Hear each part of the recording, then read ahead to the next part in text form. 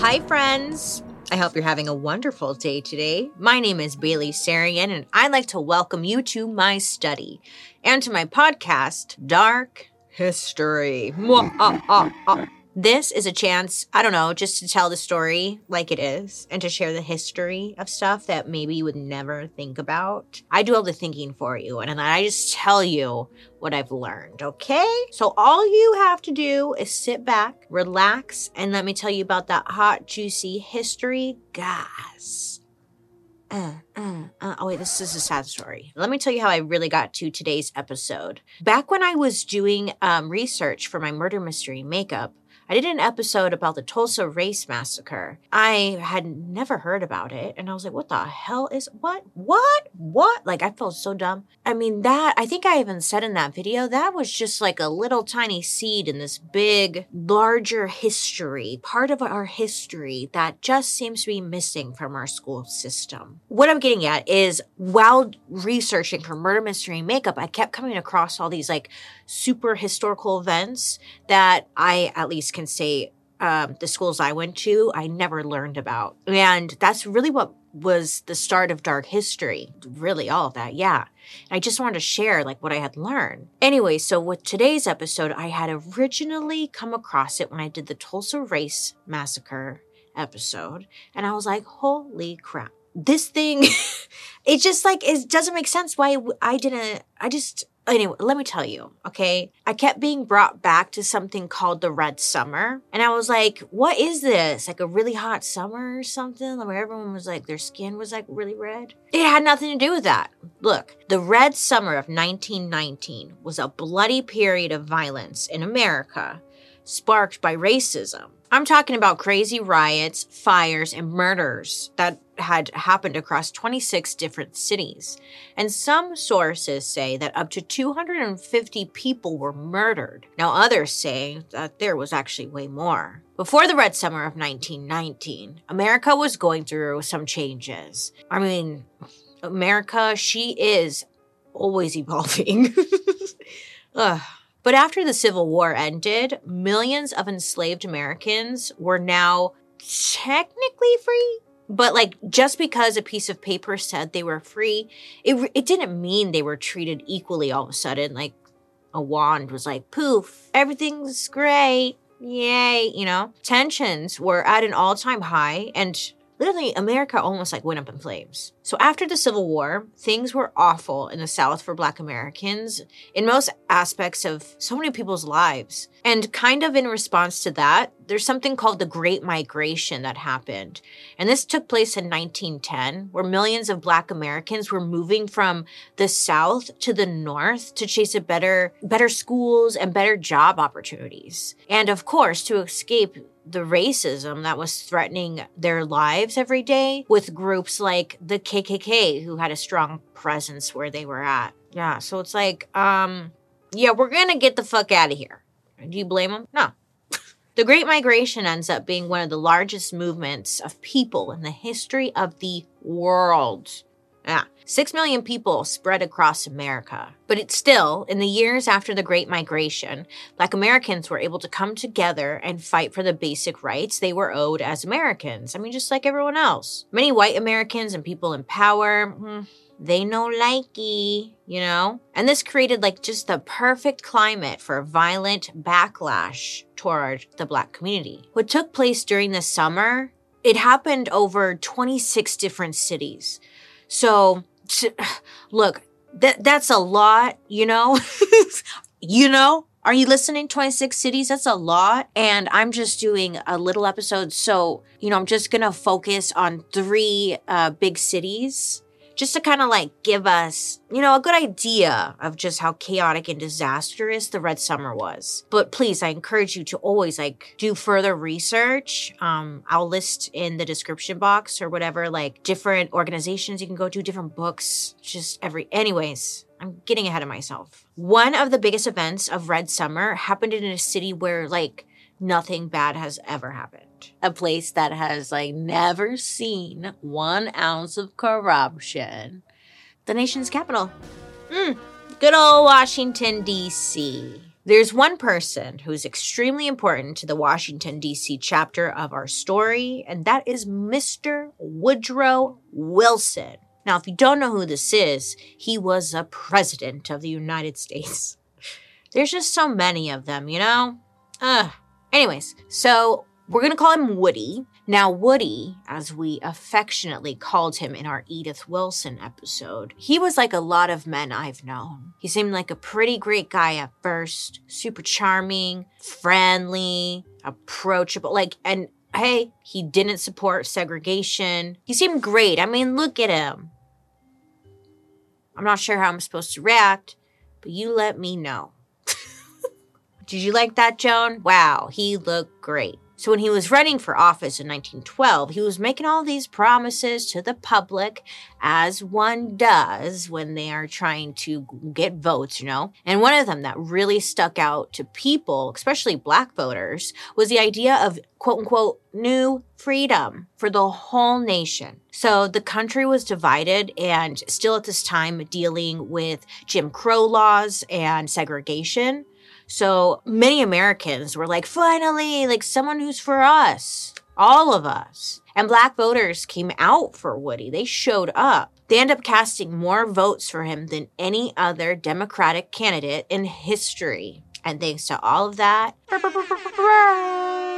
he wins. Okay, so it's like, yay, woohoo. But then literally, within the first few weeks of his presidency, Woody starts to disappoint some. In one of his first cabinet meetings, his postmaster general stands up and is like, you know how we've been segregating schools and buses? Well, what if we made that a federal thing? Ideas? Feedback? This would mean that anyone who worked for the government, like postal workers, would face segregation rules of separate but equal. This essentially meant that, you know, if you worked at the DMV and you were a Black American, you would have to work in a different part of the office completely, which pretty much separate but equal was never actually equal. Math, huh? So you'd think that the president who promised new freedom would be against all of this. Doesn't make any sense. Well, unfortunately, Woody, he doesn't do anything to stop it. He thought segregation might help ease everyone into this new America. Kind of like a soft opening, you know? Friends and family only, 20% discount kind of deal. But all it really did was screw over the Black middle class. During this time, the Black middle class was emerging and getting great opportunities to work and succeed in government jobs, which awesome benefits. So like a government job, great. This allowed them to really start to make a life for themselves and their families. Finally, it was an opportunity to build their generational wealth. I mean, just like everyone else had this opportunity in America, right? But once Woody's law passed, they were now being physically forced out of their offices and isolated away from everyone else, so they weren't able to really do their jobs. A lot of the time, if an office didn't have enough space for segregated workers, they just weren't going to hire them. But let's say you did manage to already have one of these government jobs. It didn't mean life was all rainbows and lollipops. I mean, there was one male clerk who couldn't technically be segregated due to the nature of his work. So his office built a cage around him.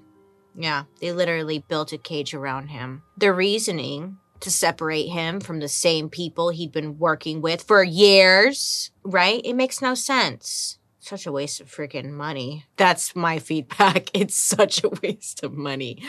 I'm sick. A lot of sitting lately. I need to get up and move.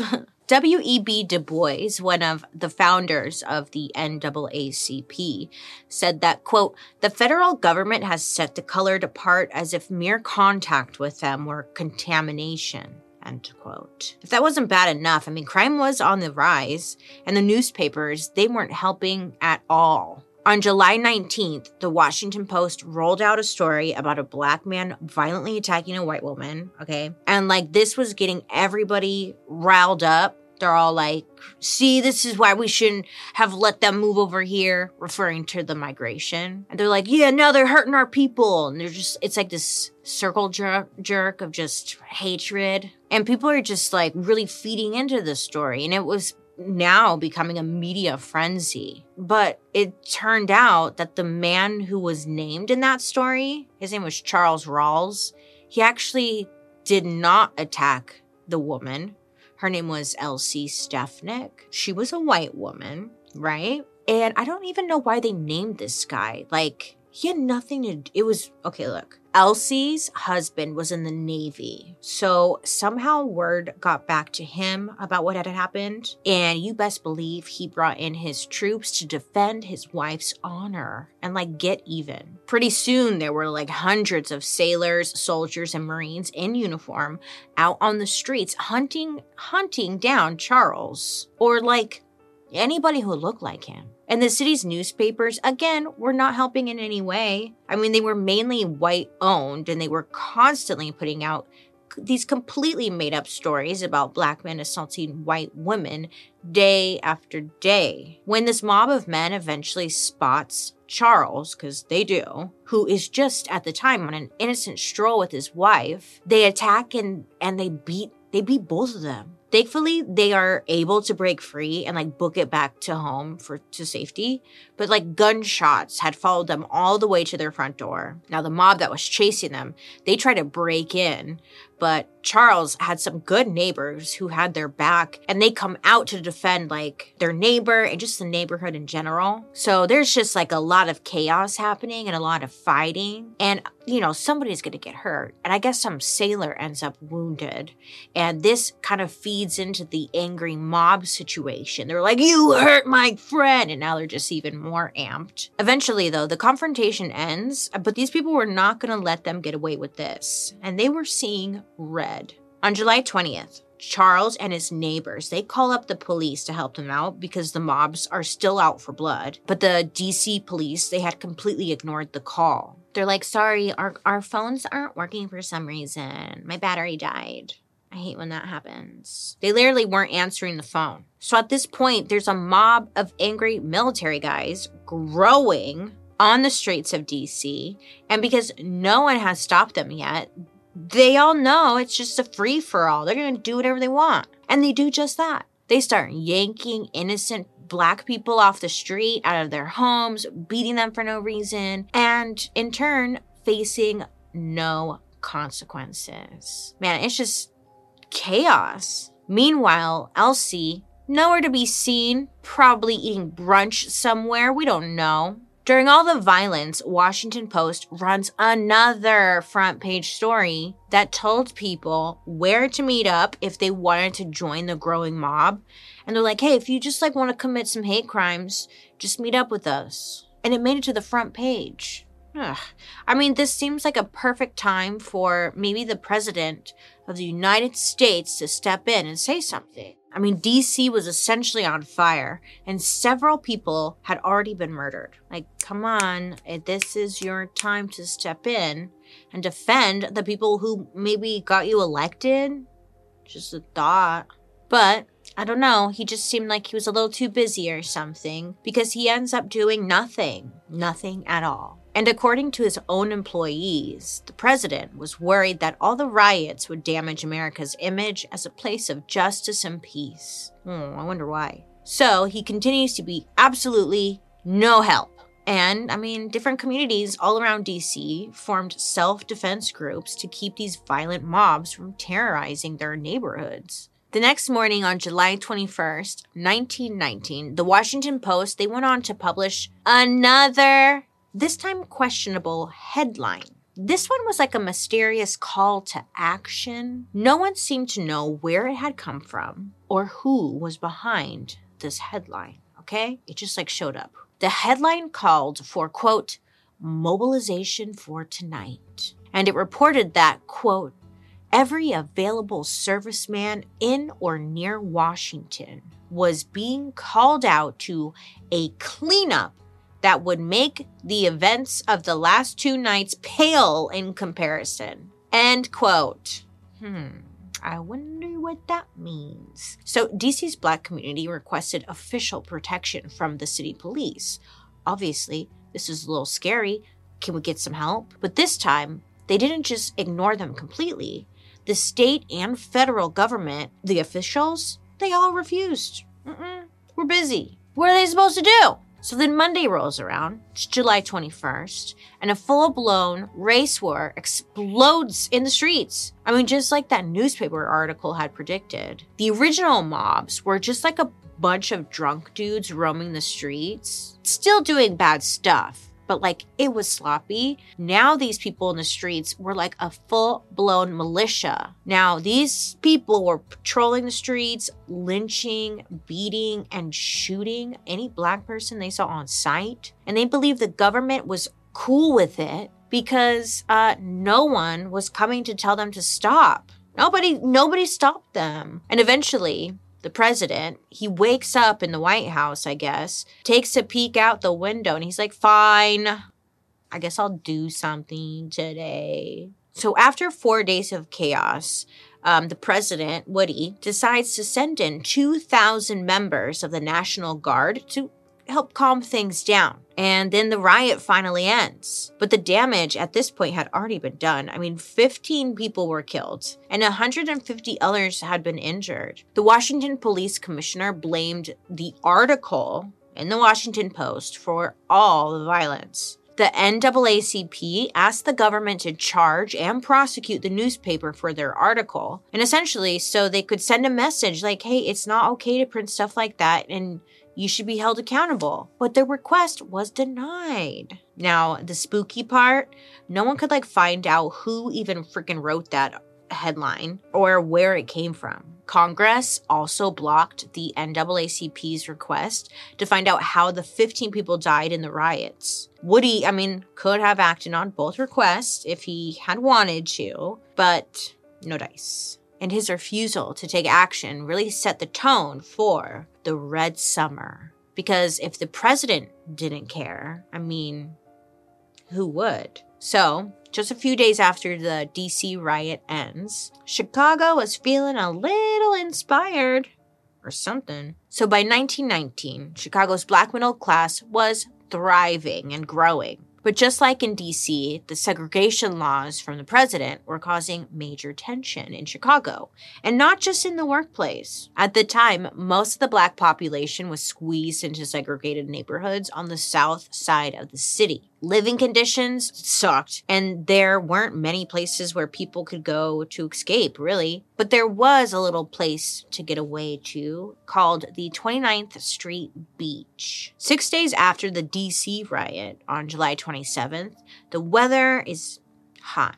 It's hot outside in Chicago. And Eugene Williams, a 17-year-old boy, and his friends headed to the beaches on Lake Michigan to escape the heat. So he got out to the beach, spread out, and then just headed into the water to float on a raft and just enjoy being a kid during the summer. But then Eugene, who was black, accidentally floated into the section of the white beach. And he had no idea because he was in the water and there was no sign saying he was in the wrong area. But some people on the white side of the beach see young Eugene float into their section. And they decide to do the mature thing and throw rocks at him. Yeah, they were trying to send a message that he floated into the wrong area, they say. Well, one of these rocks ends up hitting Eugene in the head and he loses consciousness. Well, he ends up falling off the raft. So while his friends are frantically searching for him in the water, none of the people who witnessed this on the shore did anything. And after a few minutes, poor Eugene drowned. He died, all because he drifted a few feet in the wrong direction on a pool floaty. The fuck? Well, Eugene's friends, who witnessed everything, are of course very upset, very angry. So they go to the police and they tell them exactly what happened. They even point out the guy that did it. It was a packed beach and there were a lot of eyewitnesses. So the police let the guy go who did it, and they end up arresting no one. For good reason, people were outraged. An innocent kid was killed and nobody was being held accountable. What kind of sick world is this? Do we have no feelings, people? This poor kid just died and no one seemed to care. I mean, not even police. Well, the news spreads quick about what happened to Eugene, and within 2 hours, there were over 1,000 people at the beach demanding justice. People were like confronting the police, getting in their face, and then a gunshot rings out. A man fired a gun in the direction of the cops, who then end up like shooting back, and they killed that person. So now there were 2 bodies on the beach, and it's like, at this point, all hell breaks loose. Now, people had read about what happened in DC thanks to the Washington Post, and it was like, it was happening all over again, but now in this new location. Once again, white-owned newspapers are pushing rumors that Black citizens were stockpiling weapons to start a race war, which turns out to be completely untrue, but there were a lot of people who believed it. So over the next few days, mobs of men loaded themselves into cars and began to rampage the city. They were randomly shooting into the homes of Black neighborhoods and Black-owned businesses. There were even reports of bombs going off, like so much drama. Oh my God. And if anyone was killed, these men would just take their dead bodies and dump them into the Chicago River. This place sucks. And even if you weren't involved in the riots, Chicago newspapers were telling citizens to be scared. You need to be scared because, in their words, Black bandits were terrorizing the town. Which, it was funny, they never mentioned anything about the white people involved. They were never a terror for some reason, but they were dumping bodies in the lake or river. I don't know. So one city official said he witnessed Black people lighting torches, burning buildings, and then fleeing. But after the riots, the authorities did an investigation and proved that none of the fires were caused by these quote-unquote Black bandits. It was done by people who wanted to stir up trouble. I don't know, maybe point the finger in a different direction. One of the major areas of the city that was targeted by rioters was an area known as the Vortex of Violence on the south side of Chicago. Because there were so many people moving into such a small area, the south side became overcrowded and did not have many of the basic things people needed to survive, like heat and bathrooms, you know? But still, this was their home. This is their home turf. And Black Chicagoans were going to defend it, as they should. One Black Chicagoan who was a superhero to his community, and honestly should be to all of us, was a man by the name of Jesse Binga. So Jesse founded the first Black-owned private bank in Chicago, and his company grew over the years. So did other Black-owned businesses in the area. It was just doing really well. And Jesse's success made him a target basically right away. So during the Red Summer of 1919, Jesse's business and home were bombed. Oh yeah, someone was trying to take him down. But whoever did it did not destroy the business and home. Ha ha, he's like, I win. He also received a letter from a group claiming to be something called, quote, the headquarters of the White Hands, end quote. I know when I was thinking about it, I was just picturing like those big ass Mickey Mouse gloves. The White Hands, I don't know. But the letter essentially said that Jesse was the cause of the riots because his loans allowed Black Chicagoans to move into white neighborhoods. It ended with, quote, just take this as a warning. You know what comes next, end quote. Did this scare Jesse? No. I'm sure he was scared. But I mean, like, he wasn't going to let this stop him. During the riots, his bank was located in that vortex of violence. So he's kind of like right in the middle of just all the drama and chaos going on. But even though all this was going on, his bank became a meeting place for Black citizens to like share news about what was happening or put together self-defense forces. So there was this group of Black soldiers who had fought in World War I, and they were actually part of these defense forces. This was the 370th Infantry, but that's not the name that they would like be remembered by. This was the only troop run by Black officers, and they fought so hard during the war that the Germans on the other side were terrified of them and gave them the nickname the Black Devils. That got me thinking, like, you know how terrifying you have to be to scare a German soldier? That's badass. So these soldiers returned from the war thinking that America was going to embrace them for defending democracy, defending their country, doing a lot of things that nobody else was going to do, you know? But no, they did not return to a very warm welcome. It was so rude. When the Red Summer popped off, the Black Devils did not stand on the sidelines at all. They dug in and waited for people to attack so they could protect their neighborhoods. The Black Devils saved so many homes and lives that there's actually a big statue dedicated to their bravery that still stands to this day on the Chicago's South Side. The Red Summer riots lasted about a week in Chicago. 38 people died and over 500 people were injured. Over 1,000 homes in Black communities were burned or destroyed. And all on top of this, there were zero consequences for the white rioters, just like in DC. And these riots swept across the whole country. With each city, they just kept escalating. And even though it was bad in DC and Chicago, gets so much worse when I tell you about what went down in Arkansas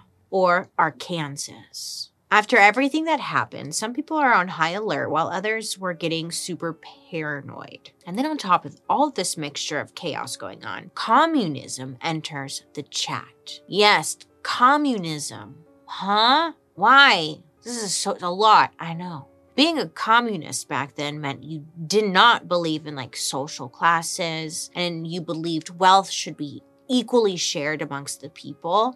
Everyone gets the same size slice of the money pie. And it's essentially anti-capitalism. Who the fuck knows? Everyone kind of makes up their own definitions these days, I swear to God.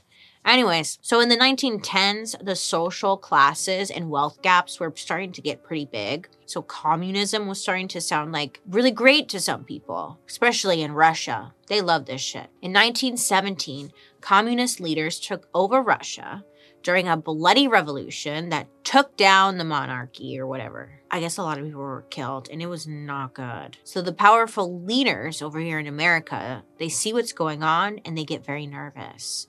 And they're like, oh my God, you guys, people are going to form little communist groups, kill us, and take our money. Just like over there. No, we can't have this happen. So a massive propaganda campaign goes out saying to look out for communist-like behavior. Okay? And they say the places you can expect to see communist meetings are with unions or within unions, and where immigrants and people of color would meet. Weird. Very convenient, huh? So this led to a crazy amount of deportations and arrests based purely on paranoia.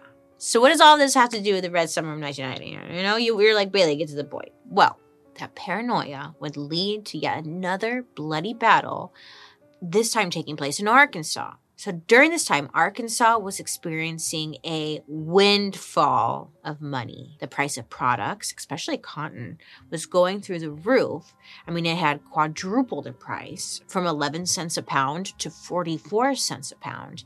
And people were making some serious money. But the people who were stuffing their pockets with the money were landowners, merchants, and factory owners. None of the money was being seen by the people who were actually doing the work, to harvest the cotton or the sharecroppers. A sharecropper was essentially a farmer on someone else's land who was entitled to a cut of the profits. Now, this model became really popular after the Civil War since slavery was no longer legally allowed. People were like, well, they would get paid for their work, but they were getting ripped off. I mean, the sharecroppers were rarely making even close to what they were owed. So this is when the sharecroppers decide to unionize. Yeah, baby, unionize. There was one man named Robert Hill who formed the Progressive Farmers and Household Union. And his union really led the charge in all this. I mean, Robert and his union started making plans to sue their employers who were screwing them out of their hard-earned money. And all this led to the final and deadliest chapter of the Red Summer, the Elaine Massacre. The night of September 30th was a tense one. Robert had gathered around 100 workers to a church, and it was the night before the big cotton harvest, and they knew if they were going to take a stand to be treated fairly and stop getting ripped off, they had to do something now. So while Robert and the union members were inside discussing plans for what their plan was? They had a few people standing guard outside. Then a car full of armed men end up driving up to where they're all at. And someone, I guess, had tipped them off that the union meeting was happening, and this person wanted to, send them a message. So this car full of pissed off men with guns, for some reason, they pull up, wasting everyone's damn time, and they end up shooting and firing directly into the church windows. Glass breaks, it's going everywhere. People are freaking out, obviously, right? It's immediately just chaos. The armed guards, they're standing outside, and they end up firing back in self-defense. And one of them ends up killing a white man and injuring another. Now, once a white man gets hurt, that's when it's they really lose their shit. So the car drives off and nothing else happens that night.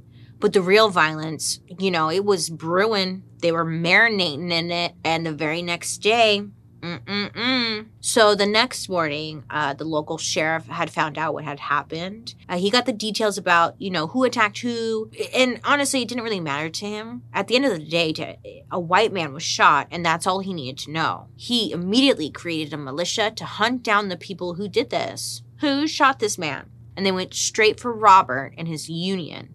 And the sheriff was like, I freaking knew it. I knew it. I mean, he had been saying for a while that black labor unions were just a communist front and that they wanted to kill everyone and take over the government, just like Russia. So dramatic, I swear to God. Robert Hill, the union leader, he managed to escape and survive all this insanity. But in Elaine, a massive investigation, quote unquote, was launched. By most accounts, black workers were cooperating with the sheriff, even though his investigation was really more of a manhunt. But it didn't matter. I mean, just like in DC and in Chicago, the media shows up and they made things worse. There were stories in newspapers all across Arkansas that had completely false headlines blaming black Americans for a, quote, plot to rise against the white residents of the southern part of Phillips County, end quote. The sheriff got 500 military troops sent to join the violence in Elaine. And the sheriff was, why does the sheriff have so much power, right? Is he, does everyone just want to fuck this guy? I don't get it. He just, was making all these wild calls and people were just yeah! I don't get it. Do people not, know how to make their own choices?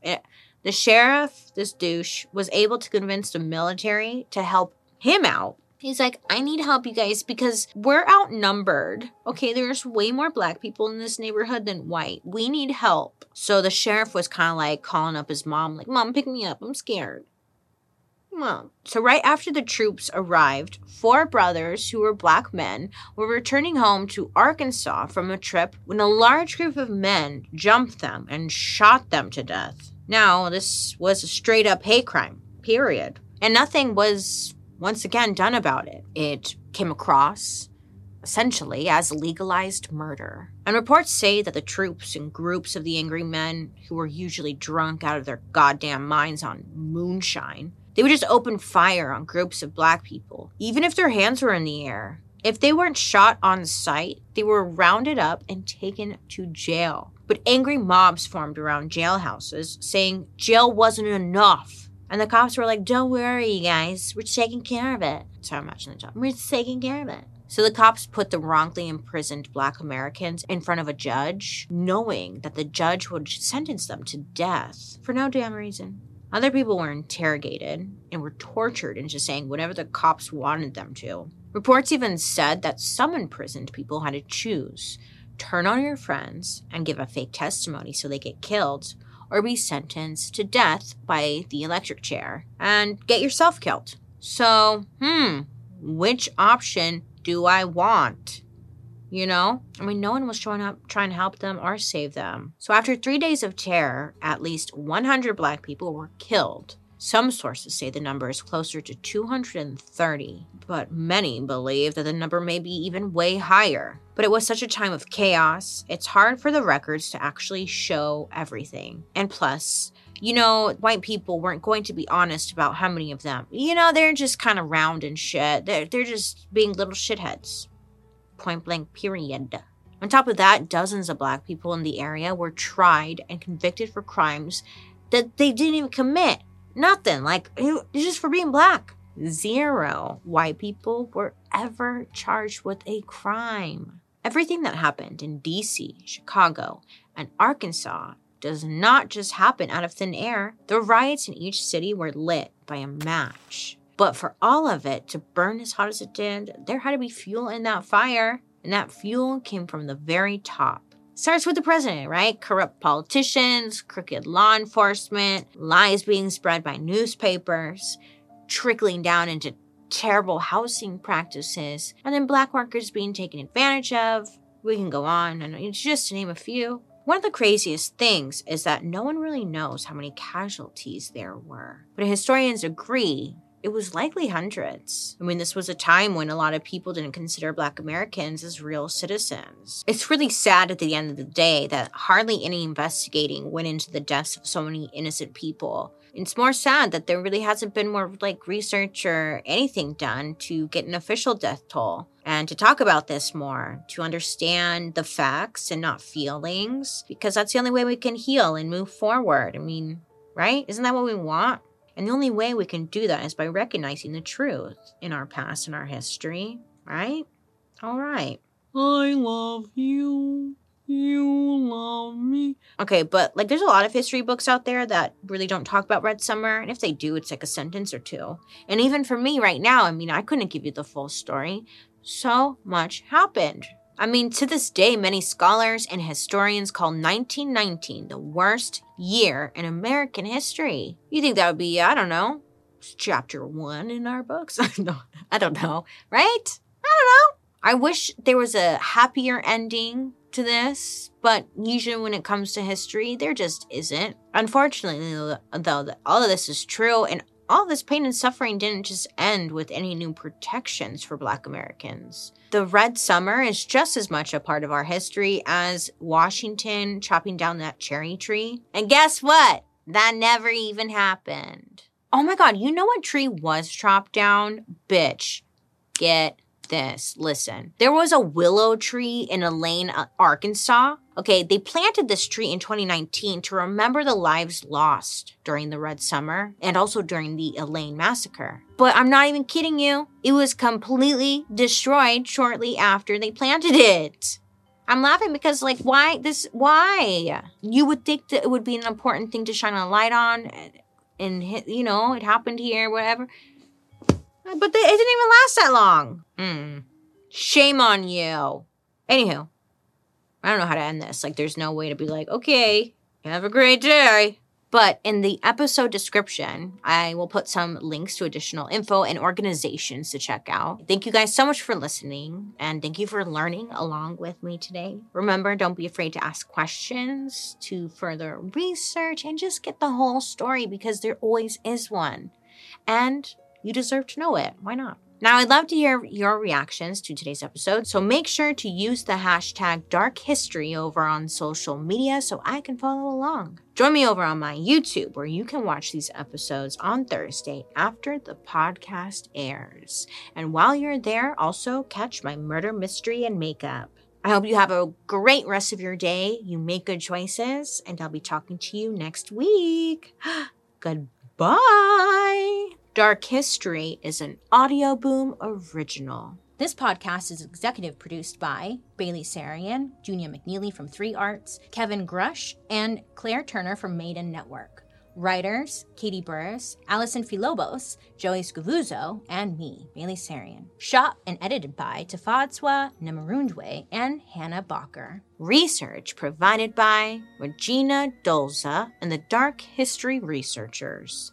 And I'm your host, Miss Bailey Sarian. Goodbye.